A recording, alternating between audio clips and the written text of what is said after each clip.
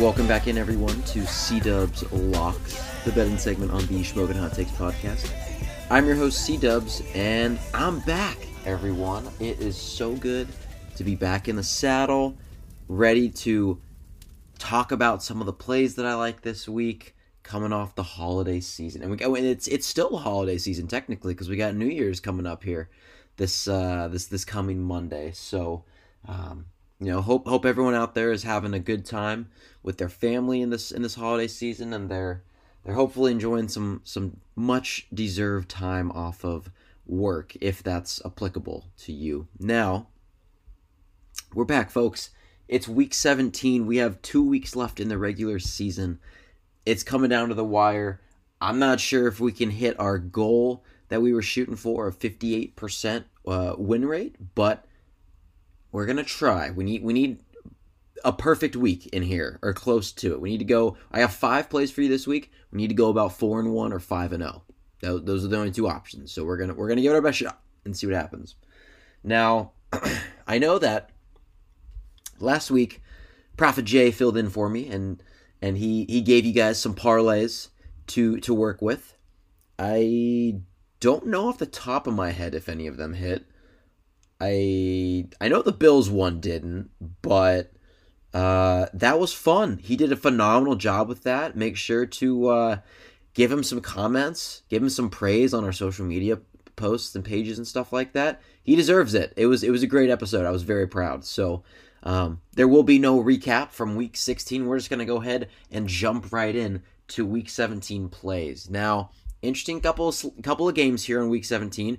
We got a couple of teams that are on the verge of clinching the playoffs, and we're going to start there. We're going to start with the Ravens, who are favored by 3.5 points, taking on the Miami Dolphins in Baltimore, and we're going to take the Ravens minus 3.5 in this one. Now, I touched on this a little bit on the podcast, which dropped Thursday morning or Wednesday night, one of the two. I'm not sure, but if you haven't listened to it, go give it a listen. But I highlighted that this is it for Baltimore. If they win this game, they clinch the number 1 overall seed. And with that number 1 seed, that means they get a bye. They can take week 18 off. It doesn't matter if they beat the Pittsburgh Steelers next week. Who cares? You can rest all your starters next week or play them a half, whatever. You get that first round bye in the playoffs. You're looking really good. You're 2 wins away from a Super Bowl if you win this game. Now, same thing goes for Miami, right? Like, there's 3 teams that can get the number 1 seed still. There's a mathematical chance. It's Baltimore, it's Miami, and it's Cleveland. Don't ask me how Cleveland managed to sneak in there, but they did. And so there's a lot on the line here for Miami, too. But they're coming into this game banged up. Raheem Mostert is nursing an ankle injury from the game last weekend against the Cowboys. Jalen Waddle has a high ankle sprain. He's not going to play in this one. Honestly, maybe if this game was in Miami, I could see Tua and the guys hanging around. I could see it. I could see it in the realm of possibility. But this Baltimore crowd is going to be fired up, man. They're coming off of beating the 49ers on Christmas. Huge victory. Some people were saying that's a Super Bowl preview, and they kind of trounced them a little bit. So I think the crowd's going to be jazzed in this game. I think Baltimore's going to come out on fire. They're going to come out to set the tempo, set the pace. And I don't think that the Dolphins can keep up the pace with Baltimore's firepower on offense. And it'll be interesting to see as well how Ty Hill plays against Kyle Hamilton and the Ravens secondary. Because the Ravens secondary has been lights out, man. So I don't know. At 3.5, I just think that there's a potential for a blowout here. Like, I really do. I want it to be a good game, but I'm going to side with the home team here, and I'm going to say that Baltimore takes care of business by at least a touchdown. They cover the 3.5 point spread, and they lock up the number 1 seed in the AFC for the playoffs. Now, for our second bet, and we tried one of these a couple weeks ago, didn't work out, but we're going to give it another shot. So we're going to go up to Buffalo, New York, where the Bills are hosting the New England Patriots. The Bills are currently favored by 13 to 13.5, depending on your book. And as tempting as it would be to take that, and I think the Bills will roll on that one, like I think they're going to blow out the Patriots. So the Patriots actually beat the Bills, and I don't know if anyone remembers this. The Patriots beat the Bills earlier in the year, 29-26 in Foxborough. What a strange outcome that is, looking back on it, considering the Patriots have won 3-4 games, something like that, and the Bills are on the cusp of the playoffs. So, strange outcome there. But the Bills, they have the predictable letdown game. So, okay, they blow out the Cowboys 2 weeks ago, right? Now they go on the road to Los Angeles. They play the Chargers, and they have a projected letdown game there where they win by 2 points. They barely scrape by against Easton Stick and the Los Angeles Chargers.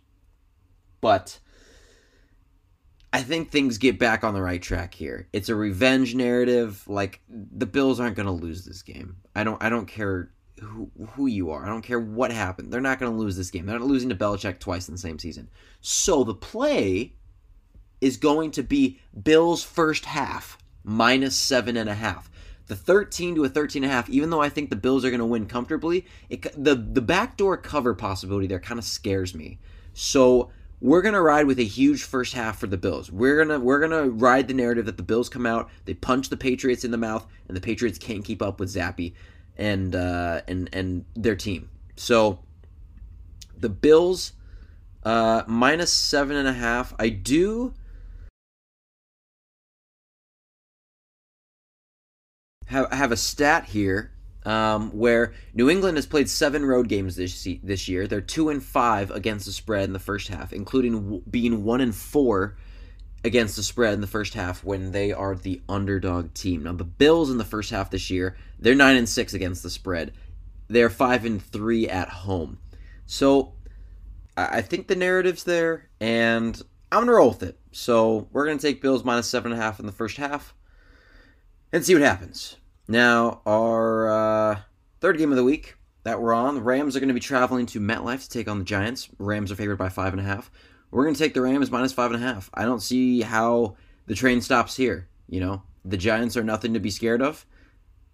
The Rams have been rolling. The Rams' defense actually is set up perfect to stop the Giants' main man, Saquon Barkley. The Rams have not allowed a red zone rushing touchdown since week 12. That's pretty good, considering we're in week 17 now. So for the last month, they haven't allowed a single running back to score on a carry within the red zone. I said this on the pod. They've been number 1 against running backs in general, in fantasy, but also in real life production in the second half of the season. I think that continues. The Giants, they don't really have much offense outside of Saquon. I think Tyrod Taylor's going to be their starting quarterback this week. So, maybe deep balls to Darius Slayton. But is Tyrod Taylor built like that? Is he really different like that? I don't think so. Not anymore. So I'm gonna make it short and quick and easy and say we're taking the Rams minus 5.5. Now our fourth pick of the week. We're on the Saints and Tampa Bay. Yes, I know, Tampa Bay. I hate them. I get every game wrong. But that's when I take the spread or the money line. We're not going to do that here. The over-under in this game is 42.5. It's in Tampa. And we're going to take the over in this game. Now, when the two teams played earlier in the season, the final score was 26-9. Tampa Bay won. But that was also when the Saints' offense wasn't really clicking. Olave was hurt. Kamara was just coming. I think that was actually Kamara's first game back from suspension. So they weren't like all in tune with each other. Now the offense has been clicking. Saints have been putting up 20-plus points the last couple of weeks. Tampa is just dropping 30-plus on everyone's heads. So I understand why the line is set at 42.5. But at the same time, I feel like we're not in for a shootout, but I think we'll cruise over the 42.5 here pretty comfortably. The Saints defense, it was really strong to start the season. It's fallen off a cliff. We saw what the Rams did to them last week, scoring 30 points against them. Tampa's defense, you can score on them. Pretty much everyone against Tampa has scored at least 20 points. So, their secondary is just in tatters. It's far from a far cry from what it used to be. Their run defense is still really good. Right? They got Vita Vea in the trenches. So their front seven's still really good, but their back end is it's sad to look at. So I think with Carr performing pretty well of late in the passing game, that the Saints will be able to put up points through Olave, Rashid Shaheed, and Kamara as well. So I think we're going to get more than 42.5 points. I don't care who wins, because if I were to pick a side, I'd get it wrong. So we're just going to take the over and call it good. Now our fifth and final game of the week that we're going to be on, we're gonna be on the Packers money line. It's Sunday Night Football. They're on the road. They're taking on the Minnesota Vikings. Vikings right now are favored by 1.5. But I really like the Packers in this spot. The Vikings just announced today that they're actually benching Nick Mullins in favor of Jaron Hall again, their rookie. I don't know. I don't know how I feel about this. Yes. Did Mullins throw 4 interceptions last week? Yeah, he did. Do they have Josh Dobbs? I honestly, I think O'Connell hates Josh Dobbs at this point, because I would much rather put him out there than rookie Jaron Hall. I don't know. I'm super off of the Jaron Hall train at this point. I mentioned it on the pod. I think the Packers will be getting back Christian Watson and Jaden Reed, at least one of the two, and I think that will help out their offense a ton. Aaron Jones looked good and back to his old self last week, probably for the first time since week 1 of this year. So I think you have one team that's kind of trending up now with Green Bay, and you have the Vikings who kind of plateaued and are starting to head down. You know, they lost TJ Hawkinson to his knee injury.